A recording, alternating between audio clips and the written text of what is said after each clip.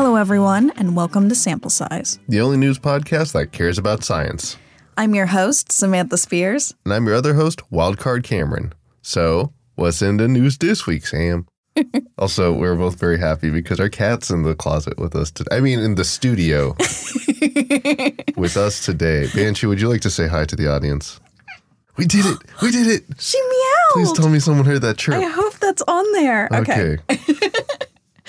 All right, but today we are going to talk about tariffs. So, what is a tariff? Do they know things? Let's find out. That's probably a good description. Okay, no, but the agenda for this episode is I'm going to talk about a kind of recent news story dealing with tariffs between the U.S. and UK, and then go into a history of tariffs. Okay, let's go. Wait, we should probably start with what is a tariff, though. So basically, tariffs are taxes you levy on the import of goods from a specific country, right? Yes, that is correct. Like that's what most people think of when they think of tariffs. Tariffs against China were us putting taxes on the import of goods from China, usually with the intention of helping protect domestic producers of things like steel and electronics from Chinese imports they might be competing with, which it sounds like it should be a good idea, right? Let's find out why it's not, usually. Way to give away the goose. Okay. But thank you for that explanation of tariffs. And yes, that's what I'm going to be referring to when I say tariffs. All right, let's do this. All right. So on March 29th, the Biden administration warned it could put tariffs of up to 25% on some UK exports. So they released a list of what exports would have the new tariffs, which include ceramics, makeup, coats, game consoles, and furniture. Now, these new tariffs would be in retaliation for a tax that the UK imposed on tech firms. And that tax, called the Digital Service Tax, taxes tech firms on 2% of their revenues from search engines, social media services, and online marketplaces, which derive value from UK users. I find this very, very funny because I actually like this. I feel like that's a very justified reason for a tax from the UK because lots of tech firms are international. Lots of tech firms, like, is it Apple? I'm trying to remember which ones are based in Ireland because they technically don't have to pay a tax. They're able to justify their primary location as Ireland so they can avoid a bunch of corporate income tax. Really? I didn't know that. Yeah. And so in this way, a big problem with the service industry is if you're making money by selling and being taxed in a specific country, but you are a global, like Google is a global search engine. Mm-hmm. People in every country except for China are using Google, and even people in China are using Google. But on the flip side, the UK, I don't know the things I described. I think I'm familiar with some exports of UK. I didn't know they sold game consoles. I don't know what game consoles they're selling. This is a very interesting. Maybe it's just like if they have to sell a Nintendo game console from Britain. Yeah, I didn't dig into that, but I was also like, game consoles? Really? But okay. All right, Britain. Like, this is weird. Also, way to kick them while they're down. They're already dealing with Brexit, which they definitely should have figured out months ago. And now we're just going to sprinkle this right on top. All right, but let's get back into more info on this new digital tax that the UK imposed. So first, the tax only applies to companies with worldwide digital service revenue of more than £500 million. And UK digital services revenues of more than £25 million. That's convenient because Google has a currency calculator. You can just ask it how many dollars is 500 million pounds, and they'll know how much they're supposed to be owing them. So that just worked out. That was a terrible joke. It was a bad joke. Wait, no. Is it this one? The in-studio audience disagrees with you. So basically, the tax only applies to companies that make a ton of money. Okay, that was the first thing. And then the tax was also first introduced last April, and according to the UK government, is a temporary tax until a global solution is in place to make sure tech firms pay their fair share in taxes.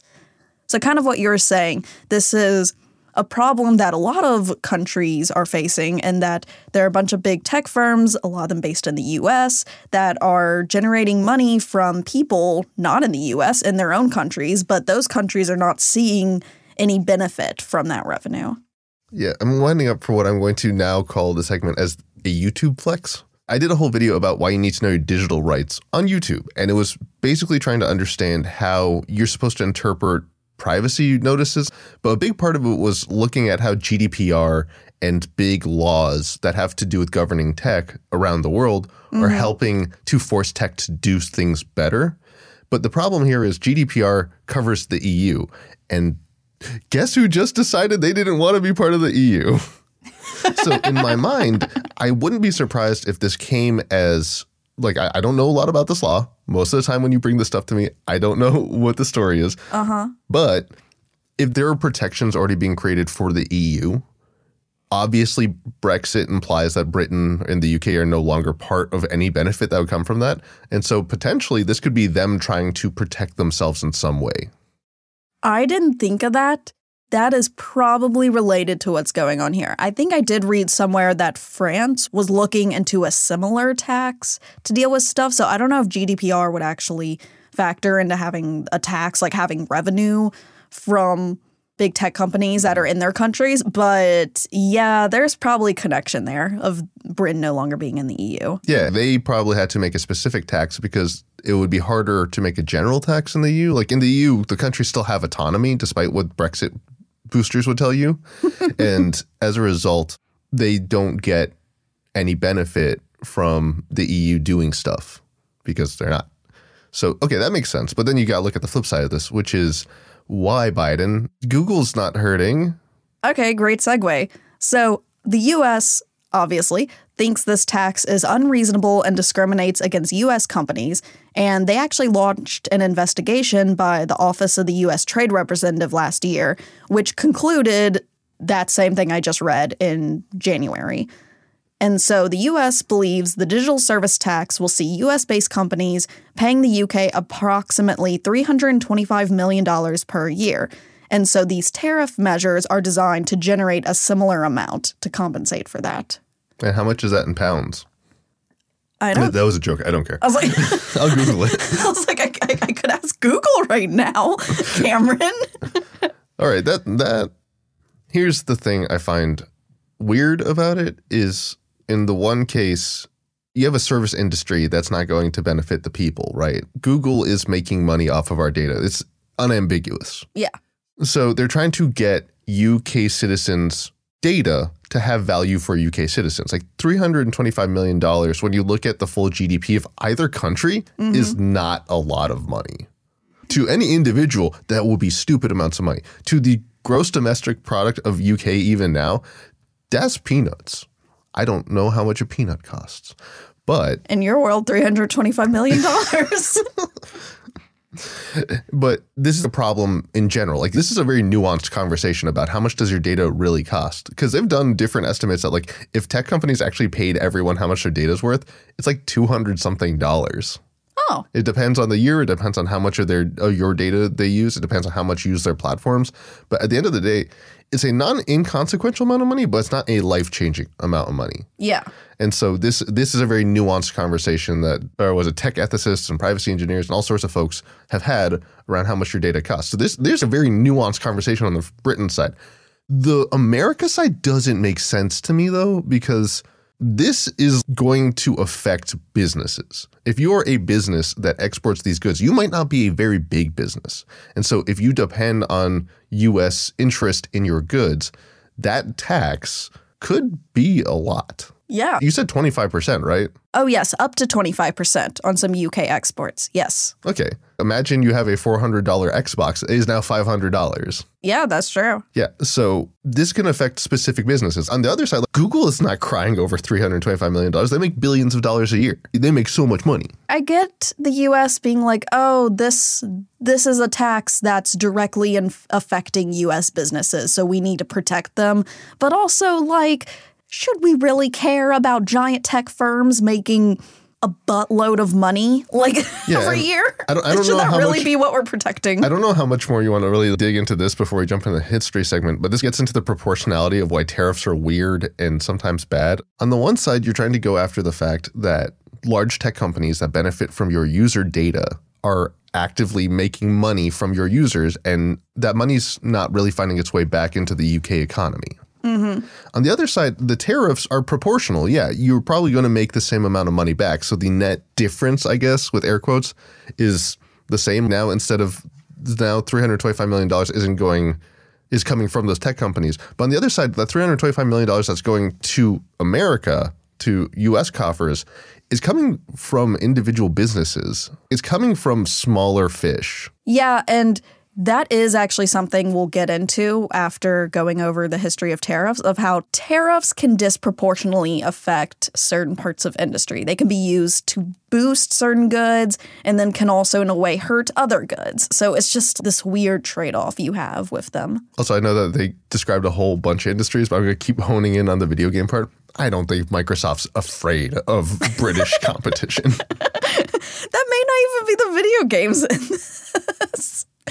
All right, so before we move on to the history section, two things I want to mention. One, this threat by the Biden administration is not a done deal. Washington has started having hearings related to the tariffs. I think they've started since this happened a month ago.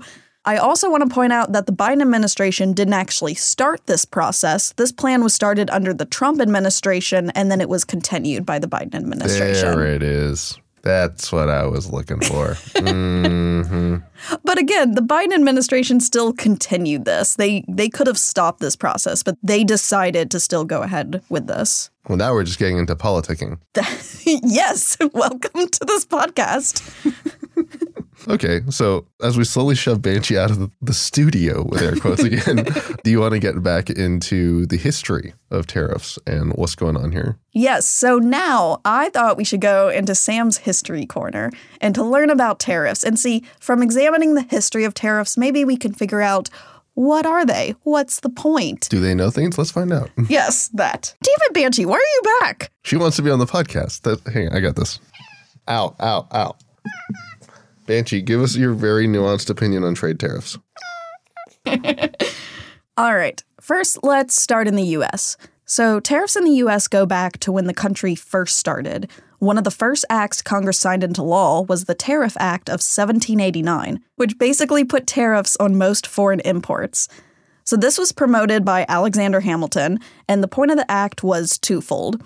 One was to help grow American manufacturing, which was just starting out. In fact, it's estimated that during that time, 90% of the labor force was in agriculture, so the U.S. relied a lot on foreign imports of textiles. The tariffs would hopefully make U.S. manufactured goods cheaper than foreign ones and promote Americans to buy the local goods instead. Now, the second reason for these tariffs was to raise money for the federal government, which after fighting a war and just becoming a country was completely broke. So taxing imports was pretty much the only way for the federal government to make money. Like, this is before income taxes were a thing.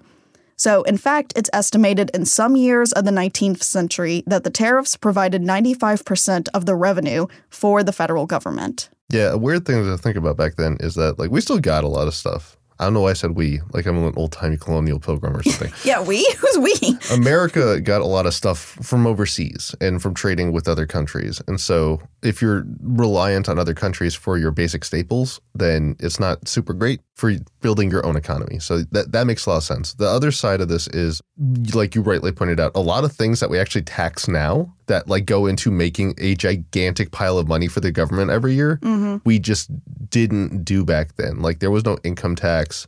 Like we taxed the sales of some goods and things. Like there was the whole whiskey rebellion was around the tax of whiskey and its production and sale. Yeah. And so first of all, a lot of people, we made a whole country about how we don't want to be told what to do. Why are you telling me I have to give you money? Like this is not a small part of American history. Taxes are not something we've ever liked. I can say that part because I think modern Americans also do not care for most taxes. Yeah. But yeah, this is a big thing. It's like you're taxing the import of goods. And on the one hand, it seemed like a tariff on its face seems like a really easy sell. It's like, we're going to make sure that if anyone buys their stuff and doesn't want to buy American, then they'll have to pay money to the government so that we can really get them. And so it sounds like this really good nationalist idea, even though now we know this is not as good. Yes, but also at the time, it worked. It was pretty good. Oh, also want to point out that, probably to no surprise to anyone, Thomas Jefferson was opposed to this idea. And the reason he was opposed to it is because he didn't like that it favored the northern industrial goods over the southern crops, and also didn't like that it gave the federal government money, which he was opposed to because he wanted the federal government to be as small as possible. I wonder why Thomas Jefferson was doing with southern crops. I wonder if there's like a big part of his history people like to forget about when it comes to Thomas Jefferson and his agriculture business. Nothing comes to mind. Okay. But also, this conversation is having way less to do with economics and way more to do with how people felt about the country during its creation. Yes, definitely. That's like something to, and also I cannot stress this enough. If you look at the modern tariff tax code, it is huge. It is like an encyclopedia. Back then, I think there was like 1,000 tariffs on like very specific things. Oh, yeah. Extremely complex. Yeah. It's still complex. That's what I'm saying. Back then, it was like not that many tariffs compared to now. First of all, there weren't that many goods. And second of all, there weren't that many conditions around those goods. Like if your goal is to boost manufacturing by saying we don't want people to import certain like furniture or, I don't know, dishware, you can specify like we do not want any import of furniture from France without a tax. Whereas now, if you buy a costume of Santa Claus, it is taxed differently than if you buy a winter coat that happens to go with a Santa Claus outfit. Both are part of Santa Claus outfit, but one is considered high enough quality that it is taxed at a higher rate on import tariffs than a like cheapo Halloween spirit store Santa Claus outfit. Yeah, it gets a little ridiculous. I wasn't even going to go into that because I think I pulled up a wiki list of them and I went, oh no. And then I just closed it immediately. The rest of this podcast could just be us reading each individual tariff and talking about how wacky it is. Yes. Okay. But the U.S. having tariffs was actually in line with what most European powers were doing at that time. So most of Europe believed in mercantilism, thinking that the value of one's exports should be greater than the value of one's imports. And this policy continued until the early 1800s, when European countries started creating trade agreements between each other and promoting free trade. But after a depression in the late 1800s, most of those agreements were gone, and European countries started having protectionist tariffs again. There's also like a super colonialist mindset when you think about like how can you possibly export more than you import and have everyone else also do that unless you have somewhere else that's like a giant like money dump for where those supplies are going, which happens to be your colonies. Yes. That's a good point. Also, a weird thing to think about, I love this fact about Canadian history. Canada's Confederation basically came as an economic agreement with Britain because they could only, like, if you know what the Jones Act is for America, where, like, Puerto Rico can only get stuff from mainland America, like, it was basically like that. Canada could only trade with the UK. And obviously they traded with the U.S., but like a big part of their history was they had to, as a colony of the United Kingdom, had to primarily trade with the U.K. And eventually the U.K. realized it was cheaper to just buy wheat from local like European powers than it was to wait for it to come all the way from frickin' Canada. Wait, are you saying the U.K. realized it was cheaper to give Canada its independence than Wow. That's economics drives so much of the world. That's obviously more nuanced than that. Obviously, Canadians fought very hard for independence a few times and unfortunately did not get the same success as the American Revolution because America's revolution happened under very specific circumstances, but still, economics. Wow.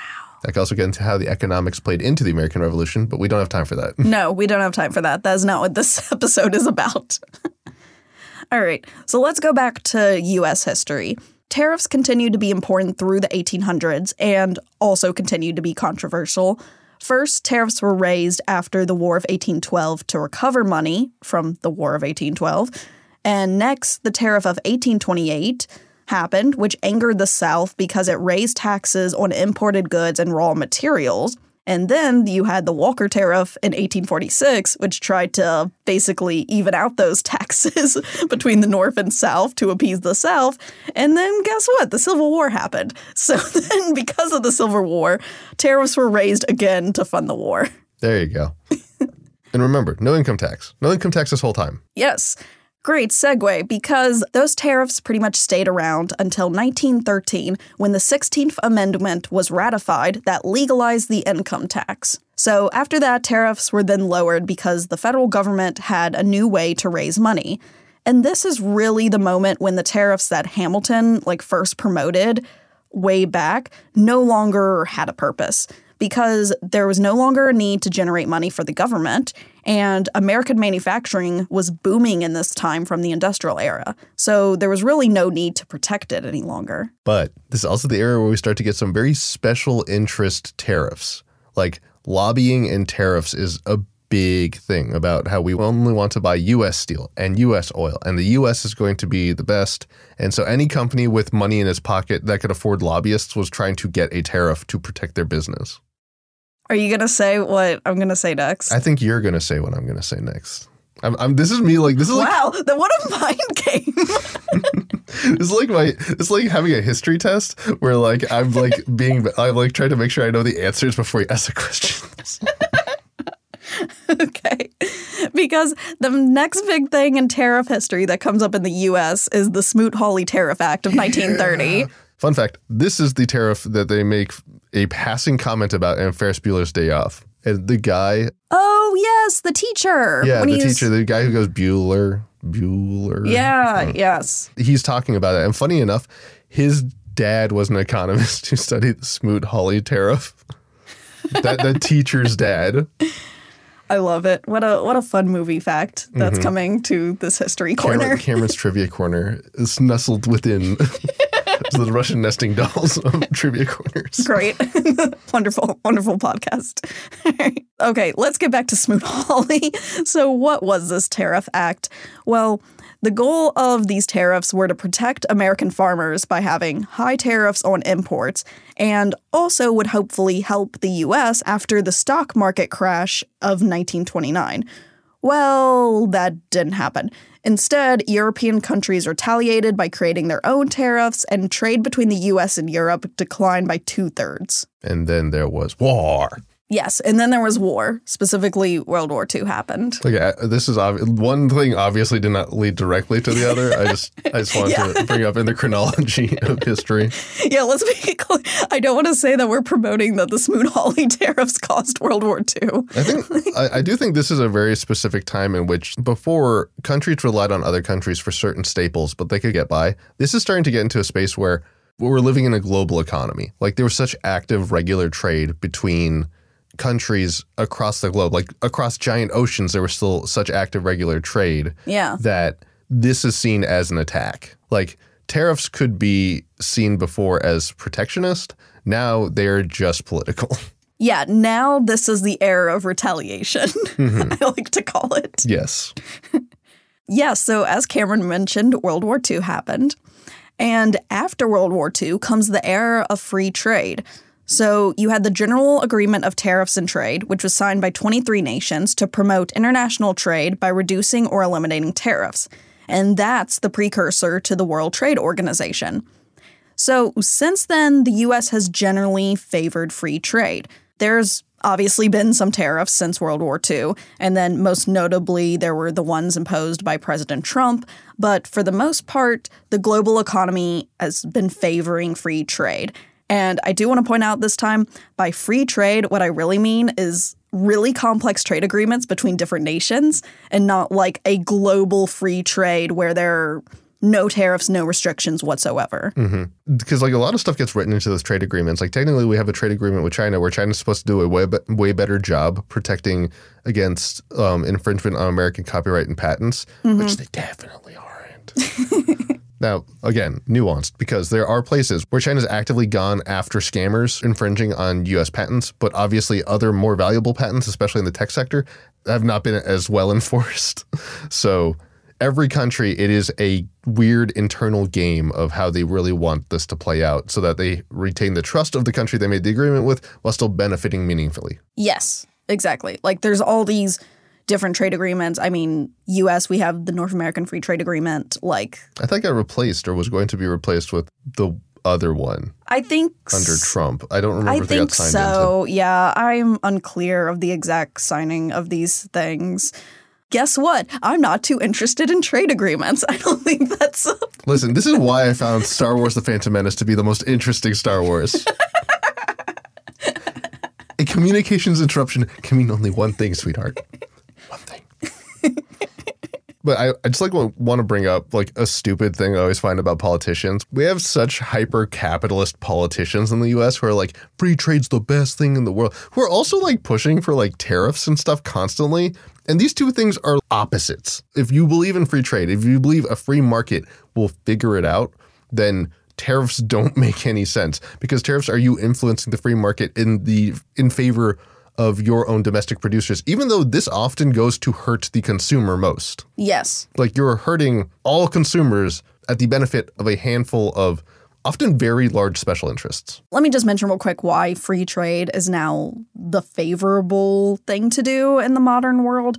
Most economists think that free trade is a net benefit to countries because it allows countries to specialize on economic activities where they have an advantage and rely on other countries for one that they don't. So it's like this like trade-off win-win, really, in the global world. Yeah, I would definitely agree with that. And this also gets into how the free market works, where if I'm producing two goods and I have a competitor country who's way better than me at producing one good, I'll just not produce. I'll produce my other good better than that country.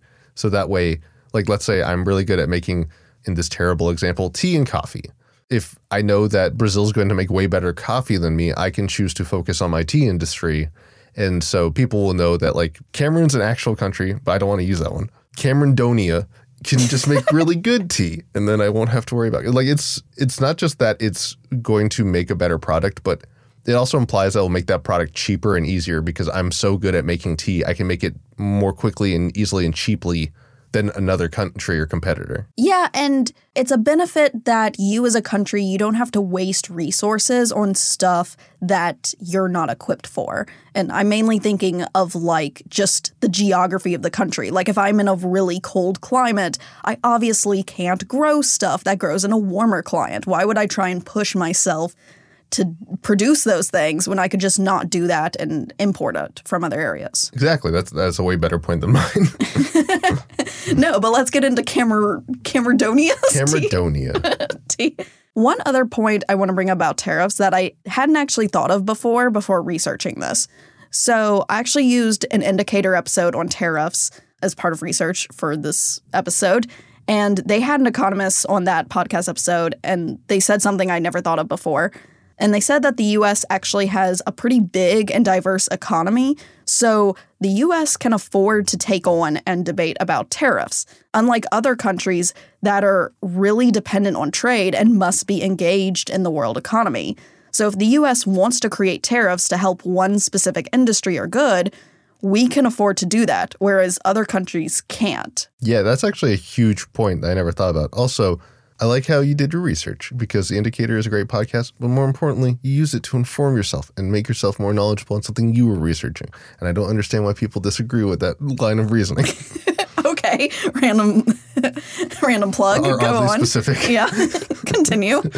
But yeah, no, that's a huge thing to think about, because there are lots of countries that maybe they have a strong internal agricultural sector, but obviously they don't have a strong tech sector, or maybe they have a strong tech sector, but they don't have a good way to do maybe heavy industrial manufacturing. It's weird if you look at an economy to realize how many specific sectors there are doing how many specific things. And if I know that I can just get better, cheaper ballpoint pens from Germany, I might as well just do that. Yeah. And just that, since the U.S. has a big, diverse amount of industry in it, we do make a lot of stuff. We also import a lot of stuff, but the U.S. itself makes a ton of diverse and crazy things. Just thinking that, oh, the U.S. actually has the privilege to play with all these tariffs and boost these economies and get into these political wars because we can survive it, whereas other countries just don't have that ability. Now, here's a real question. Are you going to get into the hilarious ways we get around tariffs? Because one of my favorites is we apparently have a tariff against Mexican imported cars. But here's something you have to understand about most things we own nowadays. They are complex and made of parts that come from all over the globe, that are assembled into other parts that come from all over the globe, that are eventually assembled into a final product that comes into our country. And Mexican manufacturing create every part of the car except for the final car, which is then assembled in the United States. So you have a car that has parts from all over the world, mostly assembled in Mexico, finally assembled and sold in America. that does not qualify for Mexican import tariffs on cars. So you're saying because the tariff is on a car, like a completed car, that if it's an incomplete car, the tariff doesn't apply? Yeah, and this was actually a weird problem we had with Germany after World War II. Germany wanted to protect its chicken farmers, so it was putting limits on imports of chickens from the United States. And America got peeved, so we had an import tariff on one thing Germany was really good at making after World War II, which was cars, and specifically trucks. If you ever think about it, and I'll admit, this is a mix of my own research and a few podcasts, and I got to shout out Planet Money just because you brought up the indicator. When it comes to the import of trucks, there's still high import tariffs on trucks because it just came from this chicken import tax from Germany that just never went away. Very much Biden with this tax is like, oh, well, I didn't start this nationalist protectionist tariff, but it's here, so I could just sign it, and then we would have it. But I could just continue it on. Yeah, like the person who does it is always seen as the jerk, but why don't people further down the road, why don't future presidents, future leaders ever want to get rid of it? It's like, well, it's there. I don't have to look bad, and I get to look like I'm protecting my own country and its interests, even though we know that this tariff is inhibiting the import of trucks, making domestic truck prices higher. All over the world, there are specific truck brands that are Asian and European that are like the go-to truck that we never see in America because of these import tariffs. Also, what I think related to that is that I feel like it tends to be in the U.S. that once something's signed in law, it doesn't really get signed out of law. It takes a lot of effort to undo something. Yeah. Usually, that's why people favor legislation as opposed to executive orders, because executive orders with a new president, you can just boom, done. But when legislation comes around, you got to go through a lot of steps to get that legislation out or to rewrite it or to add on to it or all the other random loopholes we use in the U.S. government. Yeah, I don't know how much this applies to tariffs, but I mean, with the ACA, the Affordable Care Act, once you create a piece of legislation that's supposed to be protecting the American population in a specific way, any attempt to get rid of it requires an at least equal protection to be put in place, or a significant justification for why that protection is no longer necessary. This doesn't really apply to tariffs because a lot of the power on writing tariffs is in the executive branch. I think that happened in the 70s or 80s that actually became into U.S. law where that was allowed. Again, that's just usually when I look at U.S. government and policy, once something's in place, it's hard to get something out of place. 100% agree. So that is the end of the history of tariffs in Sam's History Corner. But I do want to conclude this that from all my research, my conclusion really is that tariffs in the modern world are now used to either promote a very specific good in a country or really just used as a political tool to threaten other countries. And as much as I want to dunk on tariffs, there's always going to be some case where it's particularly good. If your country is trying real hard to get into the tech sector, being protectionist might be one of the key tools you use because at the end of the day, Apple's just had way more years than you developing iPhones. Or I could think even getting into more clean energy sector and things related to climate change. I could see tariffs being related to that of I want to boost this really particular industry. So maybe that'll help. At the end of the day, a tariff is a tax. Obviously, it's a far more focused tax. And the reason a lot of people disagree with tariffs in a global economy is also because of the fact that we are a global economy. So if I really want to say China, we're going to block import of your steel, China could be like, who cares? I have like Africa and European companies actively importing my steel. Like, you do not affect me that much. Yeah. And I also want to get back to what we started at the top of this episode of the digital tax created by the UK, because part of me wonders if that's going to become a new trend in taxes. Like, the idea of taxing revenue gained from a person's internet behavior is just a crazy concept to me. So I wonder if more of that's going to happen in the future. That I could do a whole episode on. And in some ways, I hope it does. But in reality, it's your data. And this is a very nuanced conversation about individual data rights. That if we just do taxes, I feel like it's just going to turn corporations into a weird money funding machine for governments. Which then introduces its own series of very strange, equally awkwardly nuanced problems. But that's a future episode I'm sure we're going to do. Yes. And on that note, it's time to end this episode. On that bombshell. So everyone, if you want to learn more about tariffs, please check out the sources that are in the show notes. Yes, and are you going to put on my YouTube video from Cameron's YouTube Flex? Yes, and I will have Cameron's YouTube video there, so you can learn more about that and your digital privacy rights. Obviously, as always, Scott, thank you so much for making sure we sound buttery smooth. Scott has all sorts of great services, so make sure to check him out. Also in the show notes. Yes, if you want to reach out to us, we're on social media at Sample Size Show. You can also reach out to Cameron specifically at Wildcard Cameron. And check out his YouTube channel. It has a ton of great videos, more than just the one I'm going to put in the show notes. Just did one on VPNs, actually. Yeah. It's pretty good. I know most people stopped listening by now, but if you haven't stopped listening, I just want you guys to know we appreciate you listening. And also, don't forget to take care of yourself. Bye. Bye.